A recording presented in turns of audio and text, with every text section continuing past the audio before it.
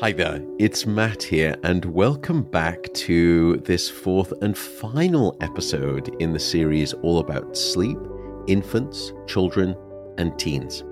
And a big hello to my dear friend and guest who rejoins me as the expert in this field. That's Dr. Craig Kanapari, who is the director of the Pediatric Sleep Center at Yale Medical School.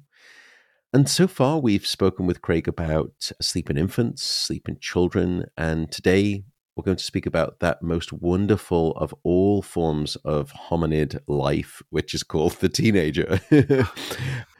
And I think, firstly, quick definitions. What do we term as preteen and teen in terms of age ranges, Craig? The preteen definition is a little bit slippery. I'd say it's usually 11 to 13 if you're going to be basing on chronologic age. But we know that a lot of children nowadays may even start experiencing puberty, like adrenarche, menarche, et cetera, at like age 10 or even a little bit earlier. So you're going to see some of the biological and hormonal changes even a little bit before that age range, potentially. Okay. And as we're thinking about those two, or just even grouped together as teens, in the past we spoke about children and infants, and particularly for children, regularity and a particular time in bed and an opportunity of sleep time, or sleep window opportunity time, is one of the best determinants of how much sleep that they're going to get. Now, putting all societal forces aside for a second regarding teens, and we'll get to those because they are non-trivial and rather nefarious, what is perhaps one of the single most influential factors that will determine how much sleep a teenager would typically obtain, irrespective of their sleep need? Or perhaps, what is the most clear determinant that you know of sleep duration in a teen? Yeah, it is almost exclusively wake time. And the reason is, as children move into adolescence, think of our school-age kids who are just bright-eyed and bushy-tailed every morning. They're coming to your room, waking you up before you've had your cup of coffee. Well, when puberty starts, all of a sudden, their natural sleep period, their biological clock, will shift later by about 2 to 3 hours during the course of adolescence. So all of a sudden, you had a child who would happily go to bed at 8 o'clock and then sleep till 6 the next day. And you'll notice them just not being quite ready to go down, staying up later and later. And then all of a sudden, one day, you're getting them up for junior high and driving them to school because they missed the bus.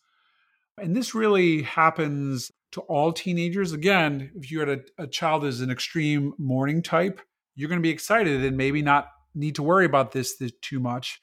But the majority of teens are running around a little bit sleep deprived all the time. Yeah. And by the way, this is not teens trying to be punk rock rebellious and they're just forcing themselves to stay awake longer into the night just as a way to push back against their parents and exert some expressional control by way of saying, look, now I know 2 years ago I used to be sleepy at 8. Well, now I'm not going to go to bed until 10. I'm still sleepy, but no, they're genuinely not sleepy. It's a biological shift. It's not their fault. It is biologically, we know, determined, and we understand how and why it's determined. It's not their fault. It's a natural part of their biology. And so is there a risk of taking a teenager who now has a natural rhythm shift forward in time where they're wanting to go to bed later and wake up later to trying to get them into bed at the same time, and therefore they're masquerading almost as sleep onset insomnia because they're lying there thinking, well, my parent just stuffed me in bed, I can't fall asleep and I don't know why. I used to be able to, and I've got insomnia. Do they have insomnia, or do they just have a mismatch between when they're getting forced to try and sleep and their natural biological tendency? Well, I definitely have seen parents who've been very strict and expecting their 16-year-old to go to bed at like 8:30, and it can lead to a lot of conflict. And like you've talked about insomnia, the issue of having an inappropriate sleep opportunity really can be what they call a perpetuating factor in insomnia. I think it definitely can lead to a lot of conflict in households if parents don't recognize this. Because even if your child does everything right, they're generally not going to be able to fall asleep at like 8:30 at night. Even though if you do the math, right? Like say your teenager has to get up at 6 in the morning to catch the bus, for them to get 9 hours of sleep, they have to be not in bed at 9 p.m., but asleep by 9 p.m. So here's where we're kind of getting into, I think we're going to talk a little bit later on, Matt, which is the real disconnect too between when school starts and when teenagers actually need to sleep. And tell me then, I mean, in some ways it plays into that, and we'll hold off on that for a second, but I still want to bring this topic up. What is the greatest sort of mortal threat to the sleep of a teen in terms of their weekly sleep schedule? What would you say that parents, if there's a single take home to say, okay, this is a real threat, this is something you need to look out for your teenager if you've got their best interests at heart in terms of sleep, what would you say is perhaps the single greatest threats to their sleep? Well, for me, it's inappropriately early high school start times. Man, this is one of my hobby horses, right? Yeah, you and me both. So I know in California, you guys actually, I think it was this fall that the new law was That's implemented. right. Yeah, I mean, we lobbied to try and make it happen some years ago, and it got onto the desk of the then governor, Jerry Brown, but it wasn't signed, unfortunately, into law. And then back at it, we and a collection of other people tried again. And this time it finally was signed into law by a different governor, Governor Gavin Newsom.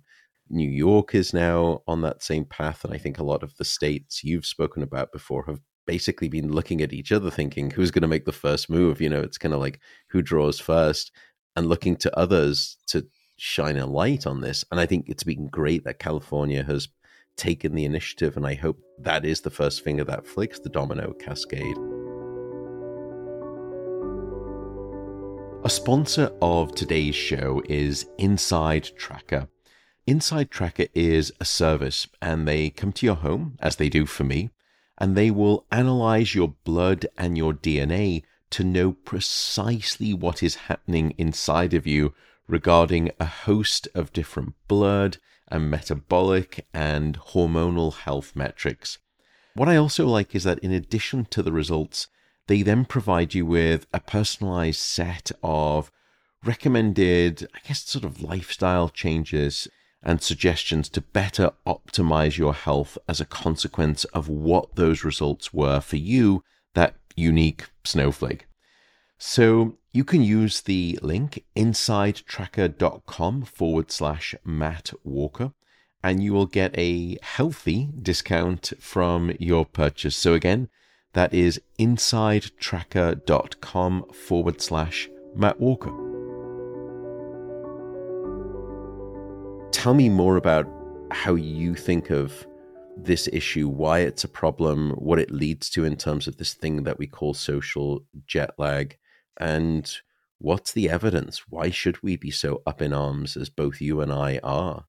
So a couple of definitions. Well, a definition I'd say is social jet lag is a term that was coined by a circadian scientist named Till Ronenberg. And it kind of reflects the idea of if you have a weekday and a weekend schedule that is drastically different. And most of our teenagers, I live here in Connecticut. So I say to parents, well, your child lives on California time on the weekends, right? Like stays up 3 hours later, gets up 3 or 4 hours later on Saturday and Sunday. But if your child is slept till noon, the chances of him or her being able to fall asleep easily on Sunday night and the time to get enough sleep is essentially nil. And we know that that's, if anyone's experienced jet lag, it's unpleasant. A good rule of thumb, it takes an hour to adjust to your new schedule. So imagine your teenager, every day you're in a new time zone, you adjust by only 1 hour. Okay. It's not even pathological to have most of my kids here with a 3-hour shift on the weekends. A lot of the kids, I say, it's a 5-hour shift. So they're on a Hawaii time. Jeez. So imagine they are essentially sleep deprived and out of sync till Friday of a given week. And then the cycle starts again. And so essentially it's your teens at best are flying back and forth from New York to California every weekend, and at worst they're flying all the way to Hawaii and back every weekend. That is torture on our biology, let alone our psychology. And it's interesting that I have advocated quite a lot for this around the state of Connecticut, and we're very preliminarily looking at a bill here as well. And there are a couple of stereotypes about teenagers that I just kind of want to point out. The first is that so many teen stereotypes are actually related to sleep deprivation, right? When we think about argumentativeness, emotional lability, poor impulse control, yeah, some of that is just being a teenager. Terrible fashion choices. I don't know if I can blame that in sleep, but you're speaking to my friends from teenager years. Yeah. Thanks, Greg. A purple mohawk was so cool. But the idea that kids can just go to bed earlier, to which I'd say is like, okay, angry parent at the school board meeting, why don't you start going to bed at 6 and getting up at 4 a.m. and tell me how easy that is? The idea that kids are lazy. And also, this is important, the idea that the devices that they have are the reason that they don't sleep. The fact is, this phase shift was demonstrated by Mary Carskadden, who's a really probably the mother of adolescent sleep research, demonstrated this work in the 90s. There were no smartphones, cell phones, Xboxes, anything like that then. This is a biological process. Those teens were basically wanting to go to bed late, wake up late, was sleeping in at the weekend. All of that was happening long before any of this technology stuff came along. Now, that's not to say, I think that you and I suggest that these devices haven't had some relationship to unaltered sleep. Absolutely. And I think teenagers do need to take ownership of this, right? And I think parents as well need to model appropriate behavior. Like, for example, nobody should have their cell phone in their room at night. Sometimes I've got to take a pass on this, though I don't like it because I'm on call for work. Really, I talk with my teenage patients and they just can't imagine missing a text in the middle of the night. I'm like, are you getting a call from the president or something? Come on. It's going to be fine. I just want to quickly highlight a recent study, which was looking at the risk, like who was really struggling with screen use. And this was published this year. I'm not sure what the group was out of. The lead author was Moreno. And this was more looking at what teenagers were struggling more around device use. And they found that the at-risk teens had their own devices. They may have had rules around screen time, but not rules around content or place. They were allowed to have their phones in their rooms. And there was also a strong association with depression, anxiety, loneliness, and body image issues. So teenagers with mental health issues are especially vulnerable to having unhealthy relationships with technology. In this study, that was about 30% of kids. So I'd say that about 60% of kids are actually doing better than we think. But I'd say it's probably more likely that parents or teens are listening to this. I'd say parents, it's really important to you to have conversations with your children about healthy sleep practices, but also healthy relationships with technology. It's something we all struggle with, however. I think it is, and I think Michael Grenner has a great rule regarding phones in the bedroom, which is that, look, that genie is out of the bottle and it's probably not going back in anytime soon. But if you absolutely necessarily non-negotiably have to take your phone into the bedroom, you can only use it standing up. No, and it's such a great heuristic, right? 7 minutes of standing, you think, I'm just going to sit down on the bed. Well, as soon as you sit down, that's it. You're done. Phone gets put away. Looking at the evidence in adults and teenagers, there was this worry regarding blue light from screens and melatonin blocking. Now, there's some evidence for that, I think, but the evidence becomes ever weaker on that front. However, I think that's not to say that these devices aren't sleep disruptive. I think the sleep disruptive part of them potentially is present, but it may be less due to the light. It's more about the fact that these devices are attention currency capturing masters, that what they are designed to do is engage you and not let you go. And it's the activating influence of those devices in the bedroom that in some ways could be masking inherent sleepiness in teenagers, that those teenagers, if there was a magnetic blast and all electrical devices got knocked out, that they would actually be sleeping. They could easily fall asleep. But the device is going to alert them and engage them and keep them awake for the next hour. And they're not going to feel the sleepiness because the device is hitting the mute button on the sleepiness by activating them. And so I do think there is some recognition that the devices still have an impact, even if the blue light is not as powerful as we thought. But I think what you're saying too is that get somewhat comfortable with this. It's probably not going to go away anytime soon. There are groups that are at risk, though. Kids with ADHD, we know, are going to be more vulnerable, including those perhaps also with autism. And just have a conversation around sleep education and clear rules if you can. Does that sound about right to you, do you think? Absolutely. I think one thing when we're talking about the start time issue is so important to get across to people. When we're talking about chronic sleep deprivation in teens, how bad that is. Because a lot of parents will say to me, be like, well, I had to get up early too. So why can't my kid do it? They need to toughen up, right? And we know that there are really three domains of significant effect for chronic sleep deprivation in teens. The first is academic. And this is more significant in kids that are maybe a little bit more vulnerable socioeconomically.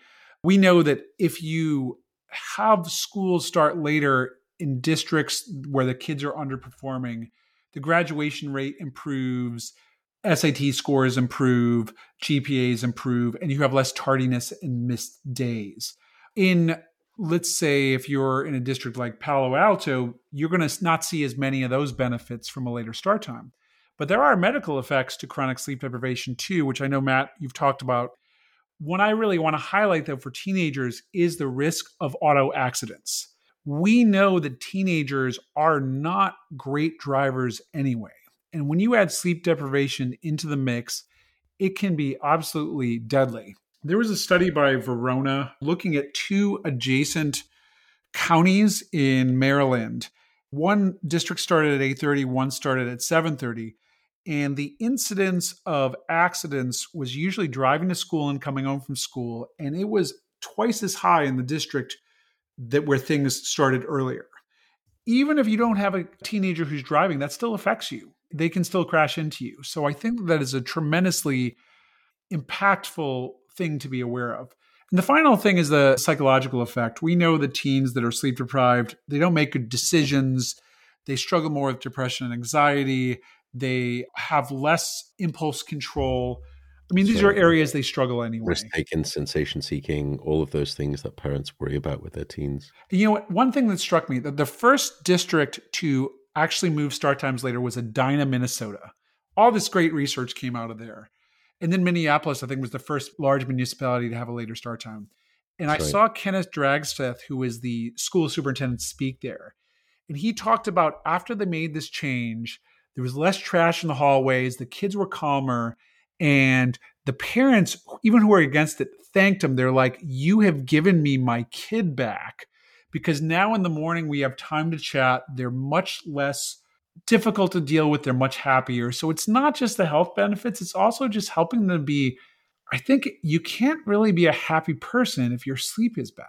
I think that's the critical thing. The lunacy of this is not lost on me. And just to come back to that life-saving benefit that happens when you delay school start times, I think another good example happened in Teton County in Wyoming, and they shifted their school start times from, I think it was around 7:35 in the morning to 8:55.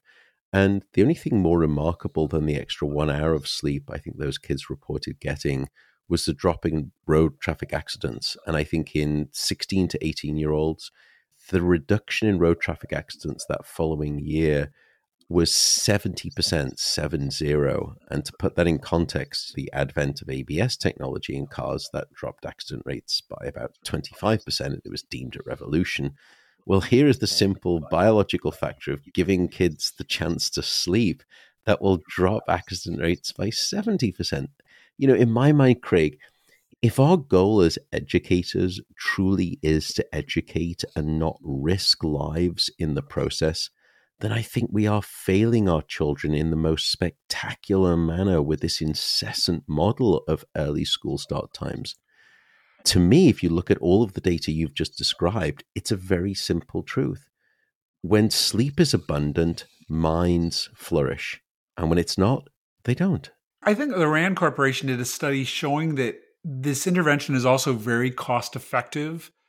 The great thing about this is it raises all ships, right? Like every child benefits when this happens. And there's some complexity to the implementation we don't necessarily want to get into. And you move one school time in a district, you're going to be affecting the elementary schoolers, et cetera, too. But there are ways to do this where everyone benefits and realizes these benefits.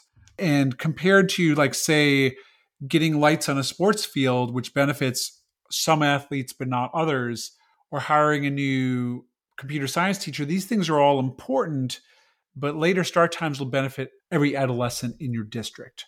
It's kind of a no-brainer, and people in public health who look at this, they're like, this is the most unambiguous benefit to any sort of public health intervention that people have seen.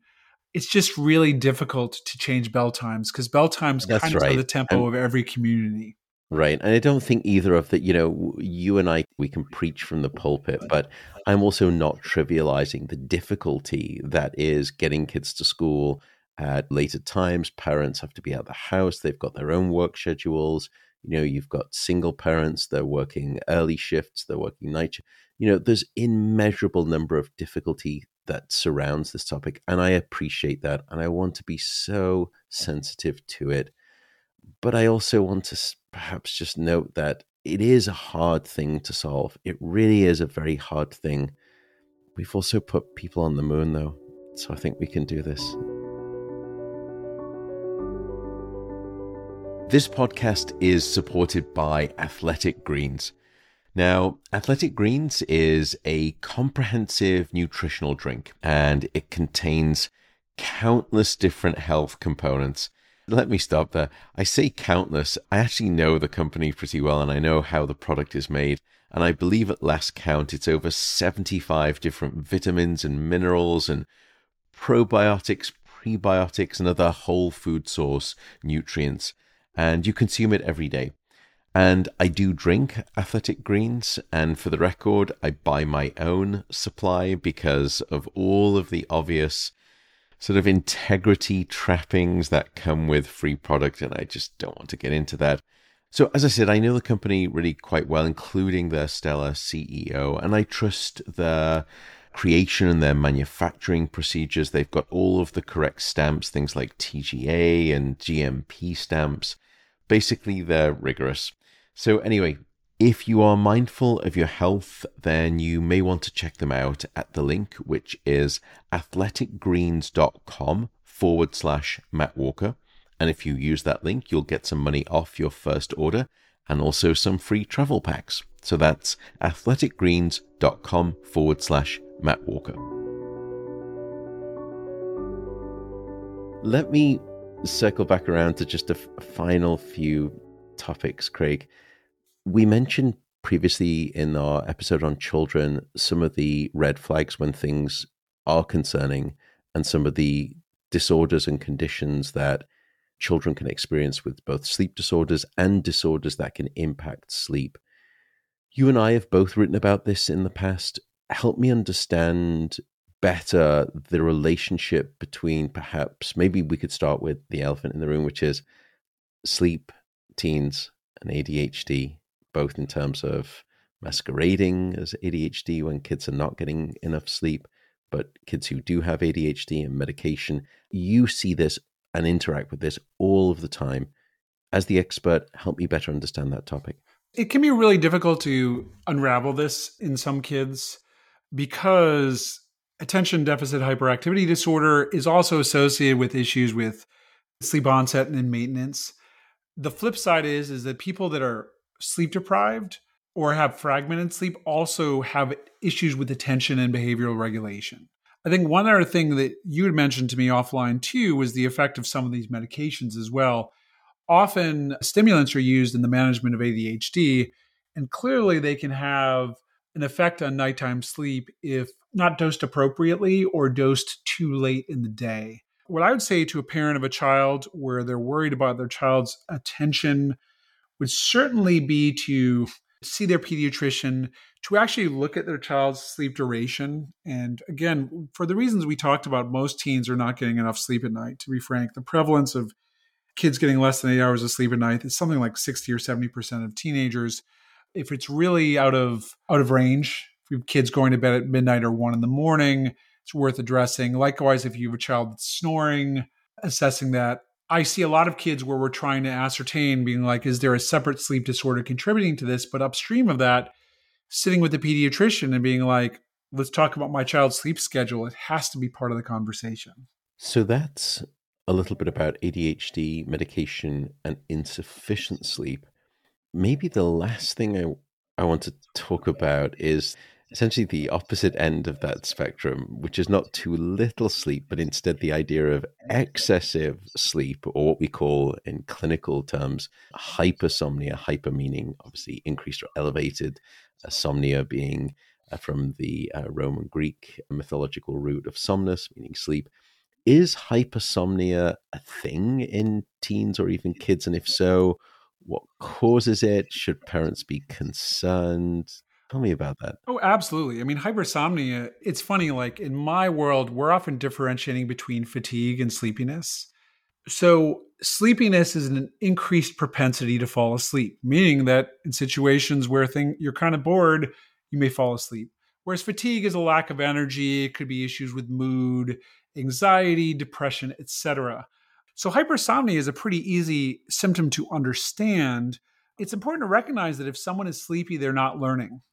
If you are dozing off in class, you are literally incapable of hearing or retaining information that is being presented to you. So when we talk about hypersomnia in kids, we've talked a lot about chronic sleep curtailment, which there are significant structural reasons for this.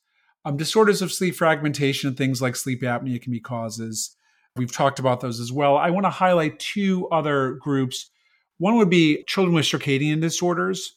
Most commonly, that's delayed sleep phase, where a child is falling asleep incredibly late and having trouble making it to school. Think a child can't fall asleep till 3 or 4 in the morning, is missing school every day. But if they can sleep on their natural schedule, they are not sleepy, they're functioning well. That requires some work with a sleep physician to kind of entrain them to a more appropriate schedule. Disorders of increased sleep drive. This can certainly be caused by many medications, specifically psychiatric medications. But I also just want to mention to close hypersomnia disorders. And here's the reason why. Narcolepsy is the most common hypersomnia disorder, and there is often a lag time between the presentation of symptoms, which is often in early adolescence, and the time of diagnosis. Why does this matter? Imagine if you've gone through high school, your grades were not what you wanted them to be. Everyone was telling you were lazy because you were sleeping all the time. You didn't perform well in college. Maybe you drop out of college, and then 10 years later, you find out you actually have narcolepsy. I have a lot of patients with narcolepsy, and it is manageable with medications. And we can actually have children with narcolepsy function normally. But the key is recognizing that it's a possibility and testing for it. There are other less common disorders like idiopathic hypersomnia. There's post-concussive hypersomnia. So if your child has had a concussion during a sports event, they might actually be sleepy for 6 to 12 months, believe it or not, afterwards. And there's an extraordinarily rare disorder called Klein-Levin syndrome, which is cyclic hypersomnia. Very interesting, but quite rare. But I think the take home I would have for parents is if your child is falling asleep in school, it is definitely worthy of your attention, worth working with your pediatrician and maybe a sleep expert to unpack this a little bit. I've definitely had children that we've undiagnosed with issues like depression, anxiety, etc., when we've diagnosed them with narcolepsy. If your child is struggling, don't forget about sleep because it is such an important contributor to their health, well-being, and ability to perform to the extent of their abilities. Oh, Craig, you are an absolute gem. Thank you.